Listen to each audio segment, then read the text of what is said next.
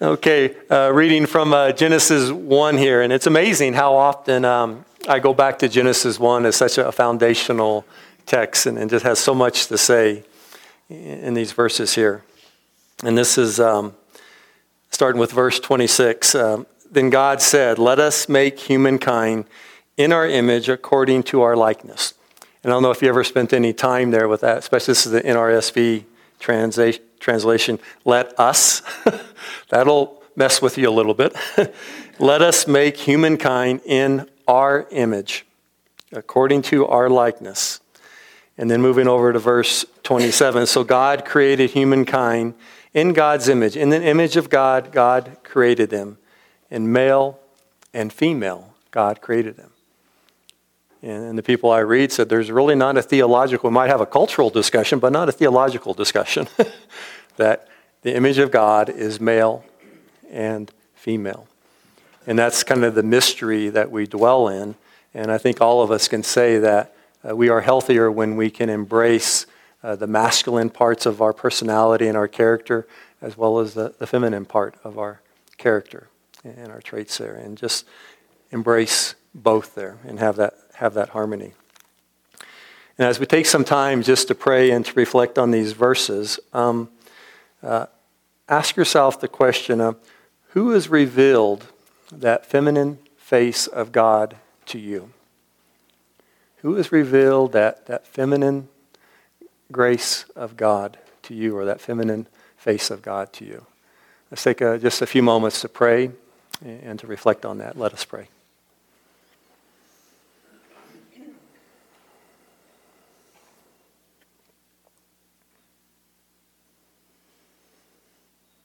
Okay. Well, I called this meditation just to the divine feminine, and just to read this verse again. Then God said, "Let us make humankind in our image, according to our likeness." So God created humankind in God's image. And in the image of God, God created them male and female. God created them. And so, and thinking about this and just kind of going down that memory lane, my mom and dad, they walked me around the outside of Harriet Thompson Elementary School, which was in Grandview, Washington, several days before my inaugural day, first grade. And times were different back then. And the school was a long red brick and mortar building shaped like an L.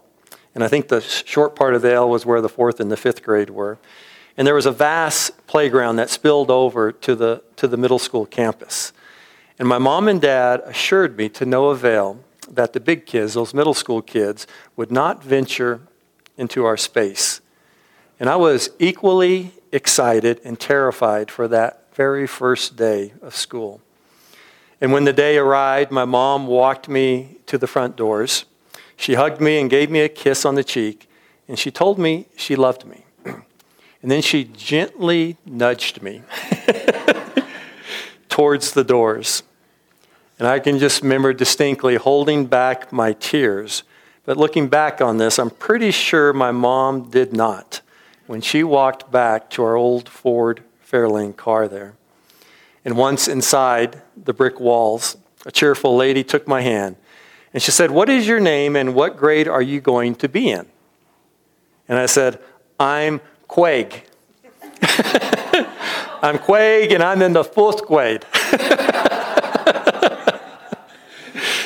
And she checked her clipboard. I don't know why, I just love thinking about checking into school with a clipboard. She had a clipboard and said, "Well, you're going to be in Miss Bird's class. And this is her first year. Follow me." And my shoulders just kind of fell together. And I wrapped my arms around my chest as this cheerful lady walked me down the never-ending hall. If I went back there today, it might have been from here to our front door. But it was a long way down that hall. And people were moving and kids were moving in every direction. And we stopped in front of the very last room on the right. And this cheerful lady said, "Miss Bird, this is Craig." And I looked up and up and up. Miss Bird was the tallest woman I had ever seen. And she had this long, beautiful hair, and she had the biggest smile in the world, and she looked down at me, and Miss Bird got down on her knees, and she gave me a mama hug. A mama hug. And she said, "It is such a pleasure to meet you, Craig, and we're going to have a great, great year." And Miss Bird took me into her room, and she showed me the windows, which opened up to these magnificent green trees. And she had a small library in the back of her room with colorful books. And she told me there were more books than I could count in the school library. And I said, "My grandma is a librarian." And I said, "And she reads me books and my sister." And she said, "Well, your grandma sounds like a very special lady." And I can remember this distinctly because my mom, knowing how important reading was to my grandmother, her mom, every time we would go visit my grandma, my mom would always say, "Mom, you never read us books when we were children." And that would get her so mad. She was, "I did too, Susie."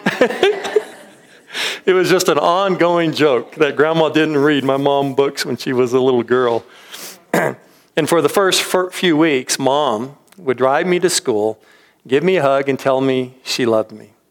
But what changed is I would run inside that building to Miss Bird, who would wrap her arms around me and welcome me. And once a week, each student, we got to sit in the rocking chair with our new young grandma, who was probably 22, 23 years old.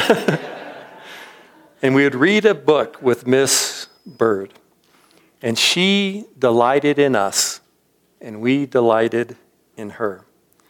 And Father Richard Rohr says, most people, though not all, first experienced unconditional love, not through the image of a man, but through the image of a woman. We had a loving teacher, and I think about our elementary school. Every teacher over there is female. The principal is a female, and we have a male counselor, and that's it. They're all female, and they are nurturing our children. We had a kind neighbor, a tender grandma or an aunt, or an enduring mother. And Rohr says these women became the basis for many people's real and operative God. We learned about that inner life through many of these women. And I remember once a year our family would drive back to Kansas to visit relatives. And I always stayed at my Aunt Marita's house and my Uncle Bob's farmhouse. And my cousin and I, we spent the days fishing for catfish in the creek and swimming at the Osborne Pool and playing tag until the stars came out at night. It was just that magical time. However, my favorite part of these trips was when everyone would go to sleep at night, except for the cicadas and the crickets singing under the canopies of trees. And I would always walk down, it was a little farmhouse, I'd walk down these steep cellar steps, and my Aunt Rita would always get me cold Pepsi. And I was always fascinated. She didn't even have to refrigerate it. It was so cool down there. And I would get a Pepsi and I'd bring it back up to the kitchen table. And I'd sit down with my Aunt Rita. And we would talk long into the night. And I should say, I talked. And Aunt Rita just asked me one question after another. And I just felt so privileged, so special and sacred. And I learned from her and knew that she would hold my stories in a special place in her heart.